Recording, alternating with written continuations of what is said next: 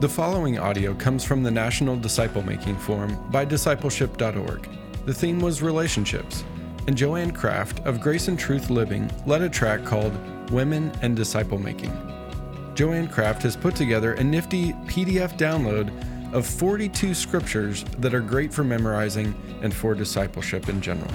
And it's available for free through discipleship.org. Now, these scripture passages are a great way for you and someone you disciple to memorize scripture together. It has a beautiful design, and what's great is that you can print it off from anywhere you are in the world. This PDF is available for download through discipleship.org/grace and truth. That's one word. So go online and download their free PDF at discipleship.org/grace and truth. Now here's the track session from Grace and Truth Living.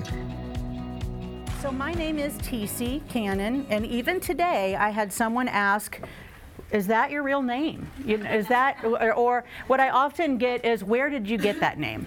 Where did that name come from? And the truth is, my name came from an 18-year-old hippie. My mother. Actually, she was 19, and she had a nightmare that she had named me something common, and when I went to school, I know, it's hideous for a hippie, you know, that was the worst thing you could do. But she had this nightmare that she named me this common name, and at school, when the teacher would call out that name, all the girls would rush forward, and she just did not want me to be one of the crowd. And so I have come to appreciate the fact that I am pretty much I've only met one other Teasi, spelled T-E-A-S-I, in my entire life. Raise your hand if you've ever met anybody named this before. Okay, I don't want this to sound super prideful, but you should feel very excited that you're in the presence of something rare. I am rare. It was torturous as a child, because back in those days we didn't have the internet. You couldn't special order anything with your name on it, and so I just remember being at the mall at the keychain kiosk, just spinning and hoping miraculously Teasi would show up on something somewhere. It never did, but so I'm okay with that now, and I've finally did meet one other lady via Facebook who her mom made it up too, and she's my age, and our moms didn't know each other. Very weird. So we'll tap into that. Might be my next book. I don't know how'd that happen. But so one thing I want to say before we start is that this is going to feel as good as getting a splinter pulled out. Most likely for some of us. You know how that's not fun, but when it's over, you're like, yes, and you know you needed to do it. You could just leave it there because you don't want to deal with it, but you know that it'll just get infected, or you know, you can ignore it for so long, but eventually that's going to rise to the surface, and you're going to have to deal with it. And I want to say this up front, because it is my heart and goal that no one leave here feeling discouraged, overwhelmed, disappointed in yourself, afraid, or any of that. So I just want you to know that if you feel that, please come tell me that I failed in my goal. Yeah, just say, no, don't do that. But please, don't do that, because I'll leave. But I just want you to know my heart is to be encouraging, but sometimes the encouragement we need can hurt a little bit sometimes, right? And it might not. Maybe it won't. I hope it won't. But it can get a little bit. You know, we get that pit in our stomach sometimes when we're dealing with Debbie Doubter. So to start, what I want you to imagine is, how many of you were here last session? Okay, it was fantastic. And what I want to also encourage you to do is to take every session that you attend, when you leave and go home, you put all of that on the table and you ask the Holy Spirit, what was for me? And you also, I love Joanne said, we don't ever want to compare ourselves. This isn't a competition. We are all the body of Christ, doing what he leads us to do, one step at a time. And I'm probably scaring you now. You're like, why is she having to put so many disclaimers out?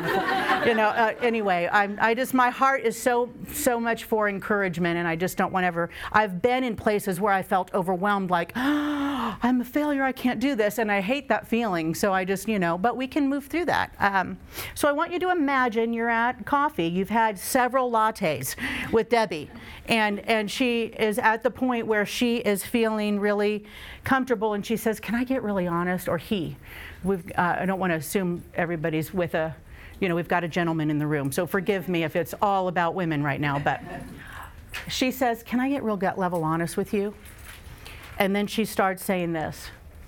A friend of mine told me that there are over 200,000 copying errors in the New Testament translations. I Googled it, and it's true. Can't put anything on the internet. How can we believe what we're reading? I feel like it's really narrow-minded for Christians to say we are the only true religion. I don't think I can believe in a God that's that divisive. Why are there so many contradictions in the Old Testament? How can I share my faith with my friends when I'm not even sure there's a God? I was listening to a pastor that I've really loved for years, and he's out of the blue just said that he totally believes in the Big Bang. And it just totally freaked me out. I didn't think anybody that was a true believer would ever believe that. How can I trust anything anymore? Or maybe Debbie Dowder says some of these. How can we know the Bible is the one and only truth? Just because it says it is God-breathed, how can we be sure? Is the New Testament really God's word to us, or just recollections and letters from men? Is the New Testament inspired or just inspiring? Is the truth of the Bible really true for me, or just other people? Why do so many bad things happen to good people? These are the questions plus more from the room. Or maybe she says, my boyfriend has been listening to this guy on YouTube, and I'm really confused. There's no evidence. God doesn't stop the evil in the world. In fact, if you read the Bible, God committed plenty of it. Drowning just about everything alive, not a sign of love. The opening lines of the Bible are factually wrong. Why should we believe the rest of it? Prayer has never fixed anything physically impossible. Why won't God heal amputees? There are thousands of gods you don't believe in. What makes yours any different? Where you're born essentially determines what you believe. Why should the truth be based on geography? Who created God? And how does your answer to that make any sense? Pediatric cancer. Unconditional love shouldn't come with a list of conditions. Every single supposed miracle gets debunked eventually. Somehow, the 10 Commandments left off, don't rape people, and slavery's not okay. The movies and music that honor God are just awful. The invisible and the non-existent look very much alike. No hide-and-seek game lasts this long. Science explains so much of what we used to attribute to a God. The more we learn, the less reason we have to believe in God. If you try to explain your religious mythology to someone who had never heard it before, you would sound crazy. Seriously, try explaining communion wafers to someone who's never heard of Catholicism. If God didn't exist, the world would look exactly the same way it does now. If God existed, he would smite me right now. Got any more short arguments against God's existence? Leave them below and we'll make a follow-up to this video. Okay. First of all, I do want to comment that that's a legit, there's several websites like that, several ministries like, or quote, atheistic agendas. And what's really hilarious is once you begin to start really listening critically to some of this, you realize that what his goal was to give evidence against the existence of God. And he actually didn't give one single shred of evidence against the existence of God. He only said, all I could walk away from is that you don't like him. He didn't actually give us solid grounds to believe there's no God, if we really were listening to that. It was just he doesn't like God. So really, he actually proved there is a God. He just doesn't like it. Anyway, so you can begin to listen to this. But Debbie Dowder is with you, and she is struggling with doubt. And so she's on that precipice, you know, that top of the mountain where you can tell, all right, she's going one way or the other. And all these questions she's asked, first of all, I want to commend you that she feels safe to say it, because that is humongous. We'll talk a little bit more about that later. But the fact that she feels safe to admit all of that is a huge step in the right direction of discipling her. But what do you feel? I want you to think about, maybe you already have a pit in your stomach. I'm not going to ask you to admit what you would feel if somebody just threw all that at you at coffee or at your house or wherever you are. I'm not going to ask, but I just want to say that what I have felt, I have had all of those or similar questions or things thrown at me over the course of my life, whether discipling my children, or I taught middle school and high school Bible, or with adults. I've heard something similar to some of those along the way. And there have been times when I have felt frustrated, like, are you kidding me? You know, how many times have I led you through morning devotions and this, you know, you're frustrated because of all you've done. Or afraid, like panicked, like, I don't know. I don't know any of the answers to that. I've never, maybe I don't even, you know, maybe there's this feeling of panic, unprepared, or, you know, whatever it might be. Or angry. That's one feeling I've had. Angry. How dare you doubt God after all He's done for you? And then you just, you know, this anger comes out. Disappointment. Or no, that's not disappointment. That's peace. Okay, I must not have. That would be fabulous if my disappointment looked like that. But so you could feel disappointed that everything you've been doing doesn't seem to have been going in the right direction. You thought things were going so well, like she was about to sign up for, you know, a year-long mission trip, and now you find out she's not even sure God exists anymore. But you could feel peaceful.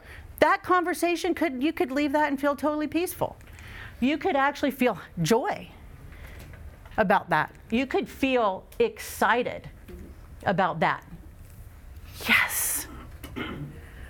I'm going to tell you, I have felt all of these, and now where I am in my life, I would be feeling the last three because of what I'm going to share with you today.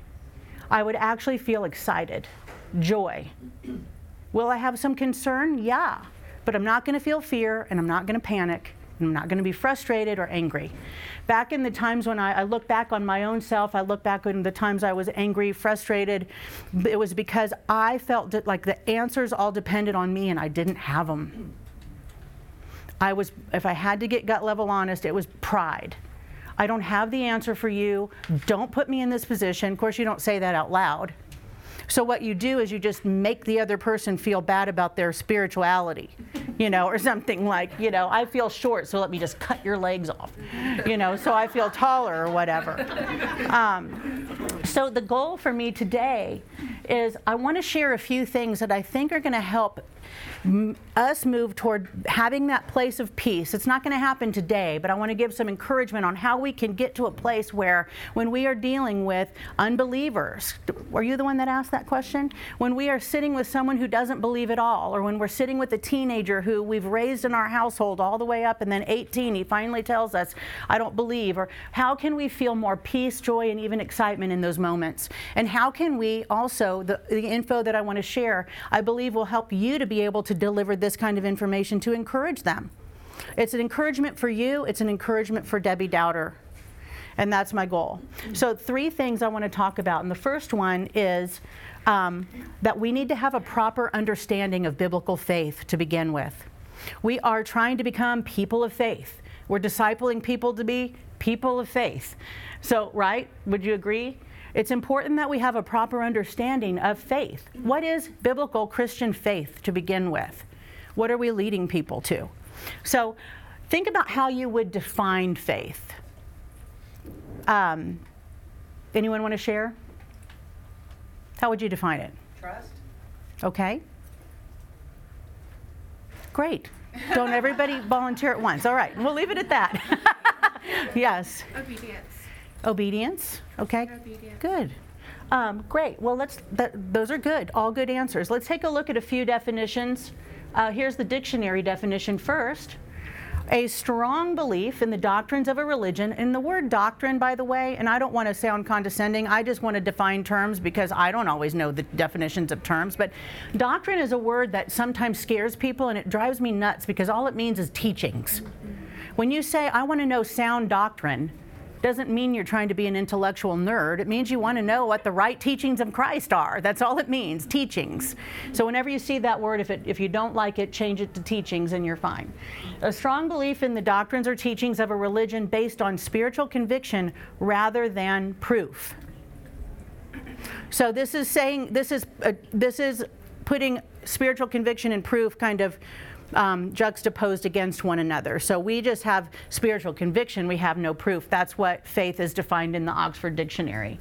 But if you think about how you would define fantasy, it would be believing in something that has no proof. Kind of, believing. So basically this is likening faith and fantasy into the same category. Let's take a look at what, this is Richard Dawkins. If any of you are familiar with atheists, he's one of the most outspoken atheists today. He says, scientific belief is based on publicly checkable evidence. Religious faith not only lacks evidence, its independence from evidence is its joy, shouted from the rooftops. So what he's basically saying is, what we're doing is we're actually so excited because there's no evidence. That's what we're actually celebrating in his mind, like a bunch of goofballs over here. And this is Mark Twain. Faith is believing something you know ain't so. This is predominant cultural understanding of faith. And unfortunately, a little bit of this you'll find in the church as well. We got to know what biblical faith really is. Okay. So now let's look at this guy that I really love. Does anybody know who this is just from the picture? I'll be impressed. Okay, this is John Lennox. He's a professor at Oxford as well. Richard Dawkins is as well. This is what he says. Mainstream Christianity will insist that faith and evidence are inseparable. Indeed, faith is a response to evidence, not a rejoicing in the absence. Dawkins' definition of faith as blind faith turns out, therefore, to be the exact opposite of the biblical one. So we have some people saying that Christian faith is blind, and others saying that Christian faith is the exact opposite of blind. And we need to know who's right, because that is what we're going to be exuding, modeling, encouraging, so cute, the people that we're pouring into. So one thing to remember is that everyone lives by faith. Everyone. This is a little word of encouragement. When someone says, faith, we're living by faith, and they think that sounds like it's dumb or something, everyone lives by faith. Every time we get up in the morning and step on the ground, we expect the floor to be there. That's faith. I don't know for sure it's going to be there. I just do it because I've done it enough times to know that it's there. When you sat in the chair, you sat down in the chair not like, help, okay, hold my hands. Everybody hold me, because I don't know what's going to happen. You've sat in enough chairs that you now have faith that it's going to hold you. This is one thing I think about, and I'm kind of weird, but every time I go through a green light, I'm living by faith. Massive faith that the people that are getting a red light on the other side are going to stop. It doesn't happen all the time, but most of the time it does. When I eat at a restaurant, I'm living by faith. I'm praying and I'm believing that this food is prepared correctly, that the busboy wasn't mad that day and spitting my food. I'm trying to be real nice. I worked in the restaurant industry far too long, but I still eat at restaurants because of faith. Faith is like what Joanne said. It was awesome. It's believing in something you have reasonable expectation to trust. You've done it enough times. So everybody is doing this. Atheists are living by faith. Faith is not something that happens only when you have a religious belief system. We're all living by faith. But is God asking us to have a different kind of faith? Or when we're talking about sitting in a chair and we can believe that it's going to hold us, that's kind of a silly thing, but we have faith in it. God is this humongous creator of the universe, and he's communicating and revealing himself to us and wanting us to follow him. And do you think that he would expect a different kind of faith from us, or require us to somehow use our brains in a completely different way other than what he created us? Think about Jesus.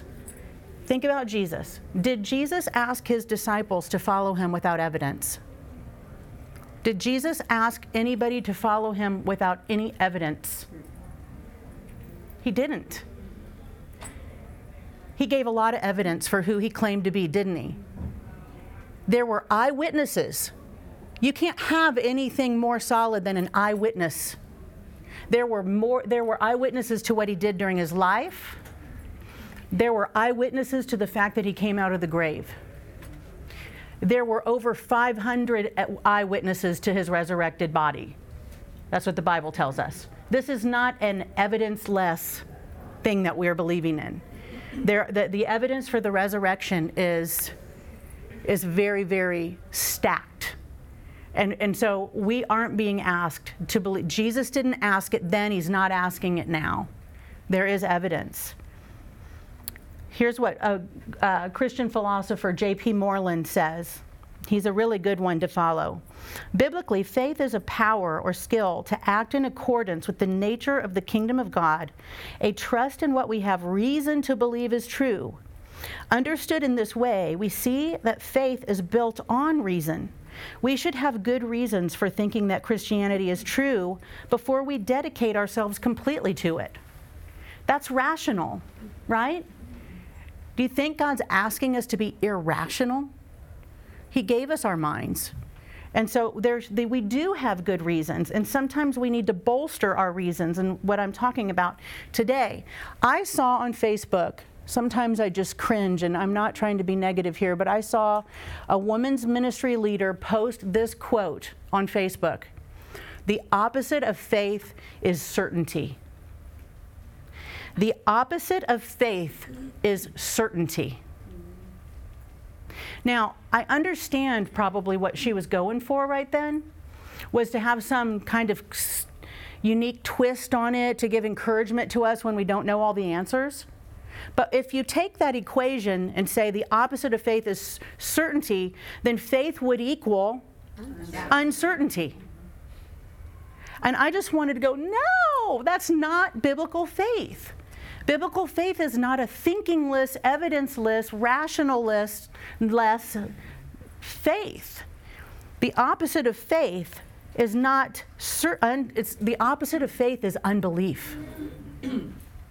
The opposite of faith is unbelief. I want to say this too, by the way, that I would be very cautious of the desire or to try to take Scripture and put a unique spin on it. And when you're listening to teachers and they want to put some creative spin on the interpretation of it, there's a weird thing in the church where we think that's cool or that's so spiritual when somebody can take a Scripture we've read a million times and make it say something we've never thought before. Well, sometimes that's good, but sometimes that's dangerous. Because really the goal of biblical discipleship is to know what the Bible really means. What is the sound interpretation, not what's the unique interpretation. Does that make sense? We want to know what have Christians for 2,000 years plus believed about this particular doctrine. And the Bible, here's a good one too, one of these little one little quotes. The Bible will never mean what it never meant. We don't need to be asking each other, what does this verse mean to you? Because that's not the right question. We need to be asking, what does it mean? And how does it apply to you? And it's a huge difference, because I don't take Joanne's book and point to a paragraph in the middle and say, what does that paragraph mean to you? You know? We would want to know, what did Joanne mean by that? She's the one that wrote the book. She had a purpose in mind. It's no different from the documents we're reading in the New Testament, in the Bible. The Bible is a collection of literature of different forms, different genres that all have a meaning that God intended, and that's what we want to get at. So that's just a little bit of advice there too. Let's take a look at someone mentioned Hebrews. Let's take a look at this scripture that we all usually think of when we're talking about the definition of faith. It says, now faith is the assurance of things hoped for, the conviction of things not seen. That's the NIV. In the New King James it says, now faith is the substance of things hoped for, the evidence of things not seen. So, sentimental journey back to 7th grade language arts. Let's take a look at the sentence structure here for a second. What you see is that the subject is faith. There's a linking verb that tells us that whatever's coming next is going to restate or further define the subject. Faith is confidence. Now this is a prepositional phrase, in what we hope for. So it's not unimportant, but it isn't part of the main meat of the sentence. And faith is assurance. In the New King James translation, the wording is faith is substance, faith is evidence. Now what happens to us for some reason is people want to focus on, they skip the actual part of the sentence that is meant to be the definer, and they go to the modifier in the prepositional phrase and say faith is hoped for and faith isn't seen. So we all have this. Do you see the difference now when you're dealing with Debbie Doubter? What is your expectation of her going to be? What are you going to be able to offer her if biblical faith is hoped for and unseen? Now here's the thing, guys. Our personal testimony is evidence enough for many of us, right? For me, what God has done in my heart has me hooked for life. What He has transformed in my life and forgiven me for and healed me of has me in for life, but I can't transfer that to Debbie Doubter. I can't scoop that out of my heart and put that in her. And unfortunately, when you go talk to a Mormon about why they believe in and why they're Mormon, they will tell you it's because of what they feel. It's because of the burning in the bosom. Well, what makes your burning and my burning, what makes yours right and my wrong? You know, we need to have substance, confidence, evidence, and we do. When we see words like, maybe I didn't make a slide of that. That's okay. Sorry. When we see words like assurance and confidence and evidence and we are, what part of your body does that make you think you need to use? Your brain. Your brain. Okay, let me not lose my spot here. Sorry, guys. I get off on these tangents because I get so excited. Again, I want to repeat, the opposite of faith is not certainty. The opposite of faith is unbelief. If faith is evidence, if faith is assurance, when we don't have faith, we don't believe. That's what that means. We do not want to expect Debbie to have blind faith. So what's happening already in that conversation, the reason I can get excited about this is she doesn't want her faith to be blind. She's asking hard questions. She's moving in the direction of not having a blind faith, and that's exciting to me. That's why I feel excited. She's using her brain. She's thinking about something. Okay, point number 2, we need to have a lifestyle that includes the regular practice of loving God with our minds. We forget that sometimes. Because we feel like sometimes in the church, and I've run into this a lot, I'm sure you have, I've felt this in the past. I have felt like the more intellectual someone is with their faith, the more intellectually informed their faith is, the less spiritual they are. Oh man, they've lost the love and feeling.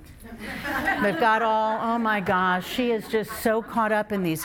Why is she studying doctrine all the time? I mean, why is she into theology? Okay, first of all, what that said is, why is she into knowing what she believes about God? And why is she studying teachings of Christ all the time? That's basically when you say, why are you into doctrine and theology? That's what you're saying. Why are you into beliefs about God and teachings of Christ?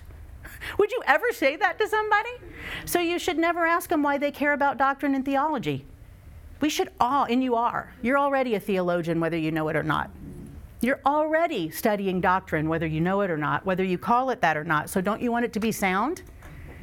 Yes, there's nothing wrong with wanting to have sound doctrine.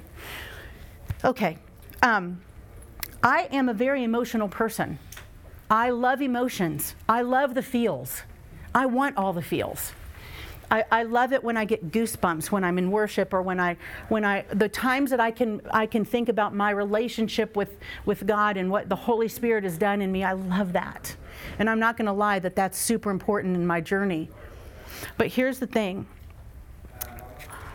all of the studying that I have done as I've moved toward really including, not getting rid of all the love and feeling. I'm not getting rid of that. You can't take away my goosebumps. But I'm adding to that loving God with my mind. And everything I'm learning that maybe is more evidentiary or more scholarly that I read, all it does is bolster the love and feeling. All it does is just cause me to worship more deeply. When I've learned something like the cosmological argument for the existence of God, which is basically just the scientific evidence for God's existence, when I know that, and I'm singing a song about the heavens declaring, oh my gosh, I'm like, yes, that's Einstein's theory of relativity and the radiation afterglow. And I'm thinking all this scientific evidence in my mind too, and maybe I'm a nerd, but I'm telling you, it just makes me feel like I'm not a fool. I'm not just singing a worship song to some invisible fairy thing. This isn't a fantasy. This isn't blind faith. This is informed faith.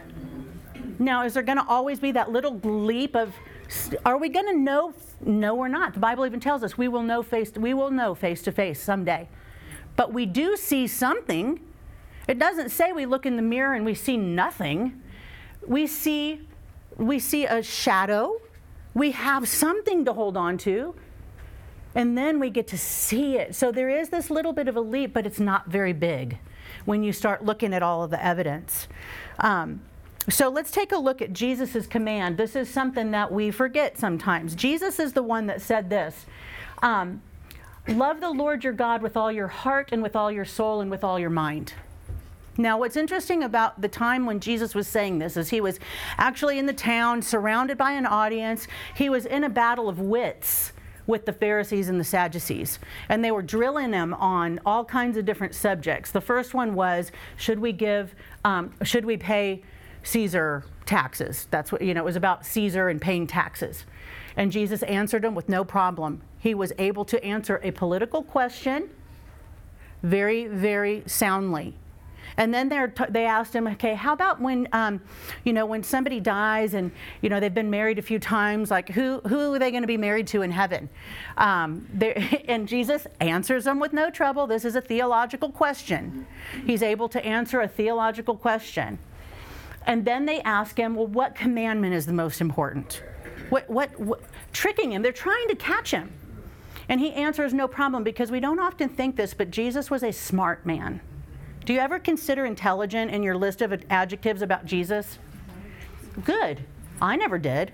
I'm not warm and fuzzy, forgiving, kind, humble, I never really had intellectually astute, incredibly intelligent, a master of rhetoric. I never had all of that in my mind about Jesus, but that's who he was. He was able to handle theology, politics, ethics, and it was in that battle of wits that we got this. He said, this is the greatest commandment. And what's interesting is the audience all would have known that he made a change. He added something. Because they had all known from their whole life since Moses, the Shema, which says, you shall love the Lord your God with all your heart, with all your soul, and with all your might. What did they notice he added? Mind. And this wasn't a slip of tongue. It wasn't that he didn't understand the original Hebrew. He added it on purpose. And I truly believe it was because he knew that as his followers, we were going to need it all. He wanted to ask for all of us, our heart, our soul, our mind, our strength. Give it to me all. Don't leave your heart behind, and don't leave your mind behind. Because you know what? You're going to be encountering false teachers, false ideas and philosophies. Well, we don't have to deal with any of that, do we? Today. He didn't know we'd have it all figured out by now. Yeah, we do. We need to be using our mind now, too. Not only from skeptics in the world, but from what's coming out of the church, too. There's some crazy stuff coming out of the corners and out of the woodwork. And if we don't know what we're talking about, if we can't spot sound doctrine, at least in the, I think of it like a bowling alley, like just have the gutter guards up. You don't have to be able to hit it right in the middle every time, but have the gutter guards up so that you can understand when it's just really outside the bounds, So he encourages this, and we need this too. mind here is talking about intellect and reason. One thing I want to say too, sorry guys, please forgive me. So this is what he wanted his original audience to see, and this is what he wants us to see. And this is kind of my paraphrase of what he's asking us, and you could put sons in there as well. Love me by exercising your intellect with the passion-driven intention of knowing me and making me known. Let that be the motivation. I want to know him. I want to know God more than anything. You know what? If he's real, then dang it, he's the most important being ever. If God exists, then there's no other more important being in this creation. I'm a created being and he's my creator, then you better believe I want to know him as much as I can. Because everything I do, my whole body right now, yours too, we're being held together by him. My heart's beating without anything I'm doing, it's all him. I need to know him. So loving God with my mind is all about, for me, it's not about being an intellect or having big words. In fact, I forget a lot that I learn. I'm like a tub that has a small leak. You know, I fill that tub. I love to learn. I'm a lifelong learner. I can't get enough. But there's a small leak. You know, I have to go back and reread, and I have to go back and listen again and call my friend who's got a razor sharp memory that can remember everything. I'm like, how do you know this? Like, I'm there too. So, but it's all driven by love. So the reason why we need to add this, I don't want my faith, we don't want Debbie's faith to be feelings-based only. And here's the reason why. Even though I love the feels, I don't want it to be feelings-based only because feelings are fickle and deceptive. And I love that Kim mentioned that as well. She said, don't judge the effectiveness of your coffee by what you feel when you leave. Some of the most poignant things you will say to someone, they might give you the look like, you've just disgusted them or made them eat a Brussels sprout or something, you know? Like, you're not going to always get the affect or the results right then, but they're going to go home and they're going to think about it. And you want to put a pebble in their shoe. That's an analogy I heard someone say. You love it when they leave a little bit uncomfortable, just a little. Like, what just happened? You don't want them to just always feel like you just made their life better, because then you're not challenging at all. So let's take a look at a few more scriptures that and look for where you can see the encouragement, the commandment, in fact, for us to be using our brains. 1 Peter 3:15 is one of my favorite. It says, sanctify God as Lord in your hearts. So yes, we have the heart part, but always be ready to make a defense. The Greek word is apologia. To everyone who asks you to give an account for the hope that is in you, yet with gentleness and respect. This Greek word actually is a legal term. What we're being asked to do is have a defense like a lawyer, not just all the feels, but to have reasons, sound reasons for why we're Christians. Our testimony, again, is valid. I don't ever want to take away the significance of a personal testimony, but it's not transferable all the time. Have you tried that with your teens? Telling them your testimony, see how life-changing it is for them? Like, yeah, okay, you know, it works, and they care, but they don't care that much until it becomes their own, you know, that's how it is. So this is apologetics. Have you ever heard of the study of apologetics? Some people have, and some haven't, and some people don't know what it's about. It is definitely not apologizing for our faith. I'm so sorry I'm a Christian, I'm so sorry. No, that's not what it is. It's apologetics, and sometimes people have a bad taste in their mouths for that because they're only thinking about people that want to have all the answers and argue with you all the time. And that is just not true. I am deeply ingrained in the apologetics community, deeply inspired by it and very into it, and I love these people. They care about the skeptics, they care about the lost, the unbeliever. I mean, their hearts are all about answering some of these tough questions so that we don't lose people to doubt. That's what the apologists are doing. Let's take another look at some of these other scriptures. 2 Corinthians 10:5, we destroy arguments and every lofty opinion raised against the knowledge of God and take every thought captive to obey Christ. It is right, this is Philippians 1:7, it is right for me to feel this way about you all because I hold you in my heart, for you are all partakers with me of grace, both in my imprisonment and in the defense and confirmation of the gospel. Titus 1:9, we must hold firmly to the untrustworthy message as it has been, to the trustworthy, sorry. Why did I say that? That was a really weird Freudian slip there, weird. We must hold firmly to the trustworthy message as it has been taught so that we can encourage others by sound doctrine and refute those who oppose it. Do you know that, oh, sorry. There we go. This is spiritual warfare. Mm-hmm. Casting down, pulling down arguments doesn't happen by, an argument is an intellectual collection of ideas. An argument in logic is not fighting with somebody. It's stating a claim and then proving it with premises. It's called a syllogism. Like, this is true. If this, this, and this equal this, then we need to be able to find the logic in it, not experts in logic. Gosh, that can get really crazy and confusing. But just to be able to follow along enough to know that argument, that's false. That idea, that doesn't line up with sound doctrine. That's not obedient to, that doesn't fall in line with what I know to be true. So I don't know if you've ever read any of those scriptures thinking about the involvement of your intellect, but I hope you will. It's not all about just naming and claiming or declaring and decreeing or any of that.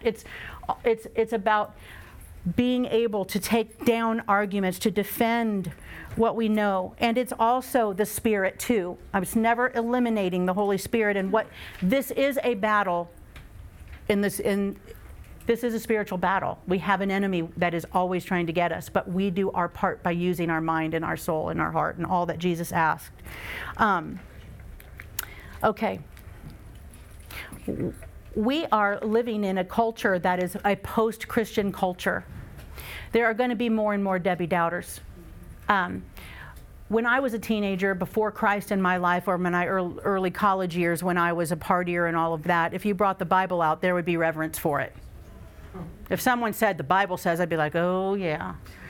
Back then. But now if you brought the Bible out and said, hey, the Bible says, they're going to go, I don't care what the Bible says. That's just a book of fairy tales. That's just a book. That's just a travel journal of your ancestors, people that have gone before you. What does that mean to me if someone says that to me? Well, I need to back way up. I can't use the Bible with this person yet.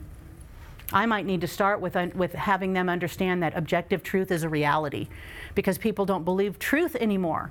Oh, that's true for you. It's not true for me. Mm-hmm. Truth, by definition, is exclusive. Mm-hmm. This is either a remote or it's not a remote.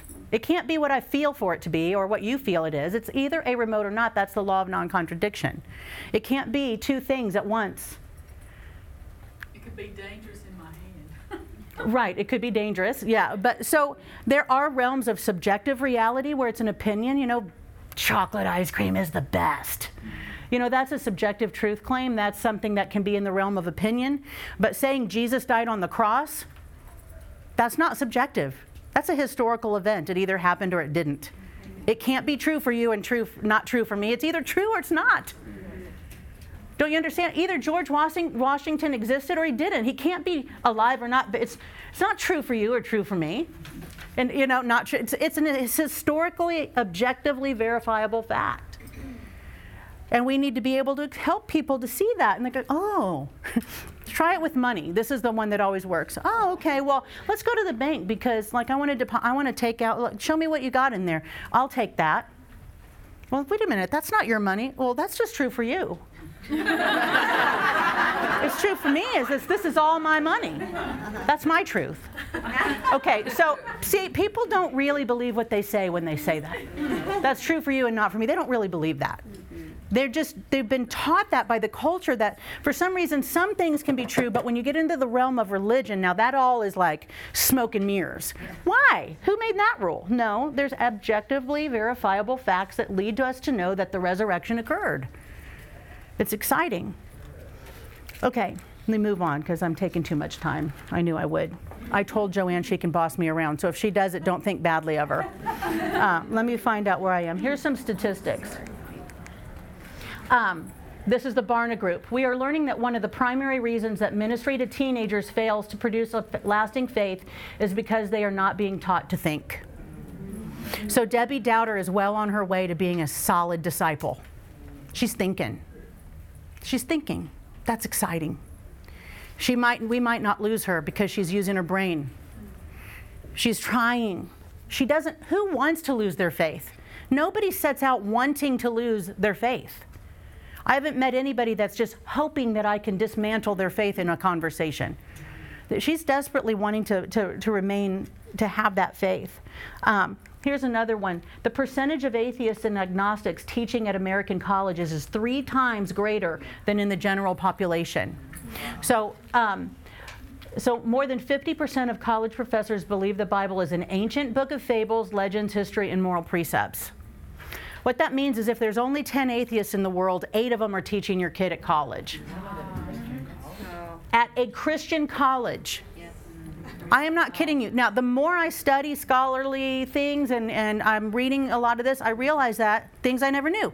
There are atheistic New Testament scholars. They study the New Testament as historical documentation, and it's very solid. In fact, Luke is considered one of the most reliable historical sources of all for that time period. Historians that don't believe in Jesus look to Luke as a reliable historical source in the scholarly world. But you can send your kid off, or you might be discipling Debbie and you thought she was at seminary, but she came back and her New Testament teacher just totally derailed her whole faith in the Bible. So I'm not trying to scare you, I'm just saying what's out there. This is why we just want to love Jesus with our mind a little bit at a time. We just need to be on our way. We can't model something that we've got to model. We've got to model a little bit. We don't have to all be scholars. Praise God. I love what you said. I'm the primary care physician. I might be a little more knowledgeable about something, but there's always specialists. We just need to know where they are and who to rely on so we can send Debbie to the right specialists. Okay, moving along here. The last point is, what we don't want to do is shame people. Let me see. Okay, we don't want to shame anybody who's doubting. And that's been a big culture of the church, unfortunately. We don't want to shame Debbie. If we don't have the answers right then, we just say, you know what, I don't know. Those are fantastic questions. That gives us a great roadmap of what we're going to start studying together. That's how simple it can be. But we need to hold a proper view of doubt. Because once we begin to study, we're going to inevitably begin to start seeing things that scholars disagree on. For me, I can't tell you how many momentary crises of faith I've had when I discovered that this scholar doesn't agree with this scholar and they're debating on something that I thought was a done deal. I thought this was a no-brainer.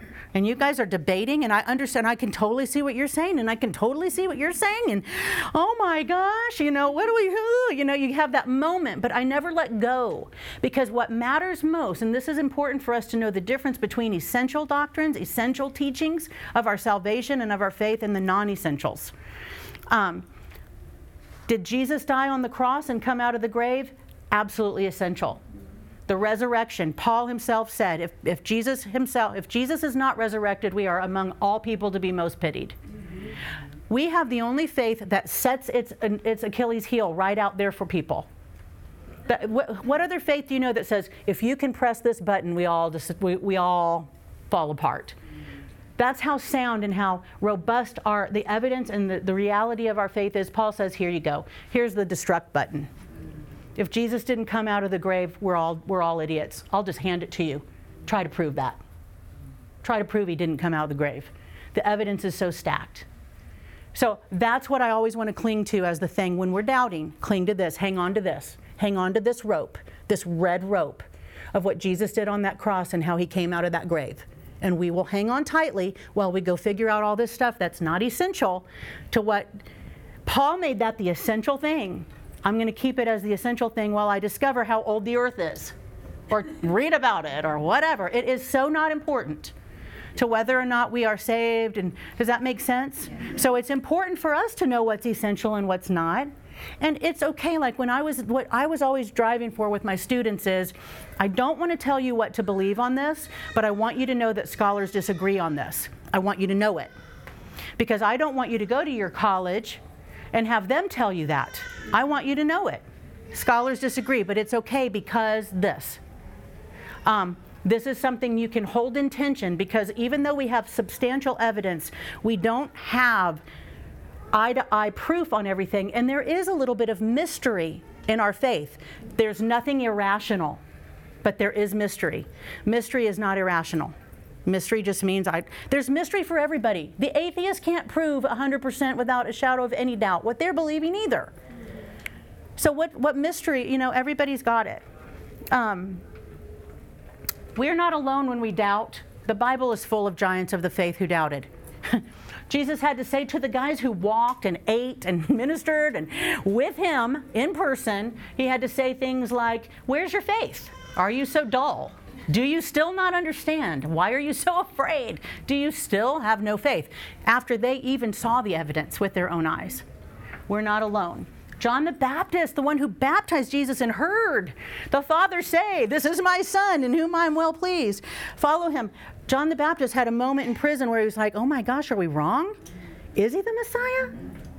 Like after all of that. And Jesus was loving and said, go tell him, go remind him about all the things. Go remind him of the evidence. Go remind him of the evidence. And then we have Peter, who witnessed the transfiguration. He saw the full glory of Jesus as God. 3 people got to see that. He was one of them. And out of fear and trembling denied Jesus. We all know that story. These are people that we have ahead of us. And one of my favorites too, this is the story of where Jesus, the man was coming because his son, how long has this been happening? This guy's child is sick and he wants Jesus to help. And Jesus says, all things are possible for one who believes. And the father said, I believe, help my unbelief. One of my favorite scriptures right there. I believe, help my unbelief. This section over here where I'm skeptical and I'm still struggling, please help that. But I believe. I'm hanging to the cross. I know you came out of that grave. I know you did. I've studied the evidence. I believe it with everything in my mind and in my heart. We're not alone. We're in good company. There's no shame or condemnation for those who are in Christ Jesus, even when we're struggling. Even for Debbie. Our goal is not going to be to dispel every doubt she has. Don't feel like that's your success. Don't set the bar that that's success. That success equals she has no more doubts. That's not even true for you. I've got a list of people here that were honest enough to admit some things they've doubted with. I've doubted. In fact, there have been times when I've looked outside and I've been, where are you? It's when I don't have the feels. It's when the feels are gone that what I know here saves my day. Because I'm not feeling you. You're not answering me. Where are you? Why don't I feel? Why isn't this changing? Why isn't this prayer answered? And then I look outside and I see something like a tree and I'm going, that has such complex design. Every design has a designer. Okay, that's not undesigned. There's patterns for here. I start walking myself through logically, and I use my rational part of my mind and it brings me back around to knowing, okay, I know you're here, so you better start talking. That's how I talk to him sometimes. Like, I've got all the evidence. I've got it all. You better start talking.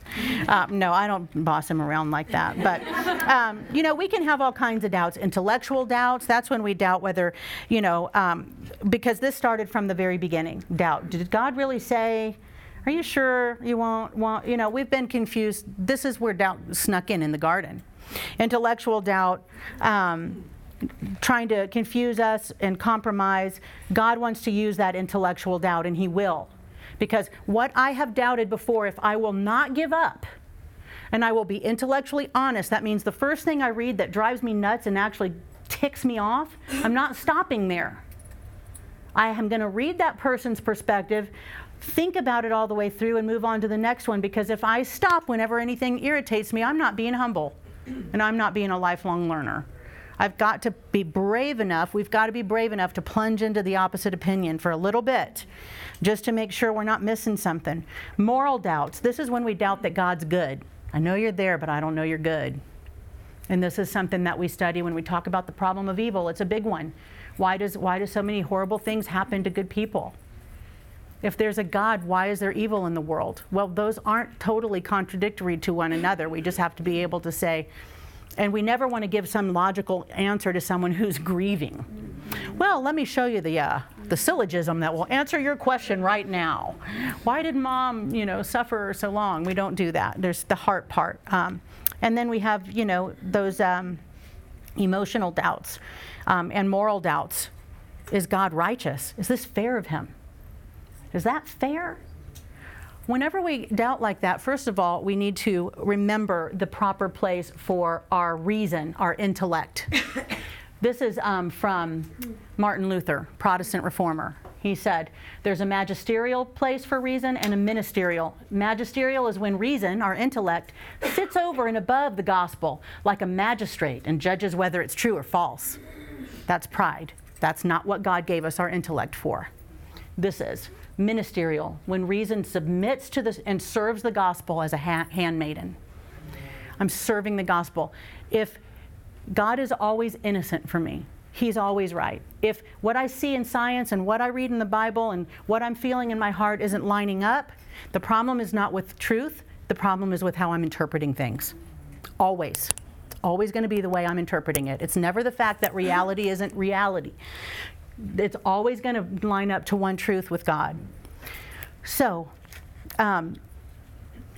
we want to remember who's the boss. We want to keep praying. I'm trying to speed up here. Remember the essentials. Minister to Debbie with peace. We don't have to have all the answers. A good question sometimes is, well, what do you mean by that? That's a really great question with a non-believer. When they say, you don't believe in evolution? You could say, well, tell me, what do you mean by that? We need to ask more questions. We need to get more definitions. We need to understand when they say, well, I believe in Jesus. Well, what do you mean by that? What do you mean when you say you believe in Jesus? Who is Jesus to you? Because we can't assume, like Kim said, or Joanne, I don't remember who said it, but we can't always assume. So that's a great conversation. So what do you mean by that? What do you mean? Have you ever considered this? You know what? I don't have an answer for that. Let's meet again. That is a fascinating question. Where do let's go look for some solid sources together. Doubts can be the springboard to your personal journey of the most deeply felt convictions from evidence that you've ever had. And it can also be the springboard for the most vulnerable, transparent, deeply meaningful discipleship relationships that you've ever had. Letting someone doubt in your presence, walking them hand to hand and encouraging her, you know what, we don't have to have the answers today, right? You agree we don't need to come to a consensus today, right? Are you okay with just holding out the possibility still for today that Jesus is real and what the Bible says is true? Would you be okay just hanging on to that for today for us while we find some more answers? Yeah, I can do that. Don't throw Jesus out while you're weighing all of this. Just don't throw him out. Keep him on the scale for a minute, okay? Okay. I mean, we don't have to get freaked out and freak her out and all of that. And with people that are non-believers, you might have to start with just explaining that truth exists. Then God exists. There's evidence for just the existence of God. Then moving to, well, if he's there, does he actually communicate with us? If he does, where can we find the right communication from him? Is it the Bible? How do we know? And string it through, because not everybody believes the Bible matters anymore. But the biggest encouragement too, we don't have to do it all, but we need to do something. Like, I get that there are seasons of life when the thought of trying to pick up a scholarly book at all makes you want to throw up, scream, run for the hills, and buy a tiny home off the grid. And, so I understand that. Here's what I do. And I'm going to send you before you leave, I'm giving you a list of what I consider what I would say start with, some books, places to start. Theology, evidence for the Bible. Why is it authoritative? Why? Who says? That's the kind of question a skeptic will ask is, great, I'm glad you got a Bible, but who says? Who says that's the authority? I never doubted that when I was young. Today, people doubt that. There's some resources on there for you, apologetics, things for teens, things for kids, just for you to start. I will warn you that when you read one, there's always a million footnotes, and you'll feel compelled to go and you'll freak out because, oh my gosh, I didn't know there was a tributary down here. Just know 1 inch at a time. My dad used to tell me, inch by inch, everything's a cinch. If my mouth is only big enough for a teaspoon, then I'm going to put a teaspoon in and I'm going to feel successful about it. And I like to listen to things when I'm putting my makeup on. There's podcasts galore now. There's online courses. You can listen to seminary while you're getting your makeup on. I listen in the car. I forgo music a lot of times, and I'll listen to an Audible book. I know that sounds like death to some people that need their music in the car, but maybe you do 3 days a week music, 2 days a week a podcast, something where you're filling your mind with something that stretches it a little bit. Stretch it a little bit. Before you know it, at the end of the year, you're going to read something you read the first time and you felt panic because what's that word mean? I've never known that. And then you're going to look back and go, I learned a lot this year. So I've got those resources coming for you. But I wanted to stop now and just see if there's any questions, and I want to make sure that everybody takes a deep breath and doesn't feel, is everybody okay? Not everybody. A few people were like, no, I don't like you at all. I saw a few but I have to, again, I can't base this on how I feel right now or your looks or any of your expressions. I have to go by hoping that you feel inspired. Now you know why I said it's going to feel good like a splinter coming out? Because it can feel a little overwhelming, and we just can't do that. The Holy Spirit promises to complete the work He's begun in us. We always have our teacher and our guide, and I just try to pray, Lord, there's a million things on the podcast schedule. Which one do you want me to listen to today? Guide me in what's important for me to know now. Where do I need to grow? And, that's a good place to start. Anything that tries, I agree with that, and anytime she said, don't shrink back and do nothing. That's what she said. Anytime you hear a message that disparages your reasoning, please listen to me. Experience of the heart and sound doctrine protect one another. Experiences of the heart and sound doctrine protect one another. The doctrine protects the heart from going off into la-la land, and the heart protects the doctrine from going over into I'm so smart and the world owes me a living. They protect each other, but they need each other. Whenever you're hearing somebody make fun of, belittle the study of theology or doctrine or using your mind, please just put up a little bit of a guard and go, okay, I don't understand why I need to know more about that. Because that's somebody trying to encourage you to think that study is less spiritual. Mm-hmm. It is not. Jesus commanded it. Can you say that one more time? The whole part? Oh, okay. Experience of the heart and sound doctrine protect one another. You've been listening to the Disciple Makers podcast. That message was from Grace and Truth Living's track called Women in Disciple Making. Download their free PDF giveaway that has 42 printable scripture memory cards at discipleship.org/graceandtruth. In addition to this podcast and that download, you'll find dozens of other great discipleship resources at discipleship.org as well. May the Lord bless you as you seek to grow as a disciple maker.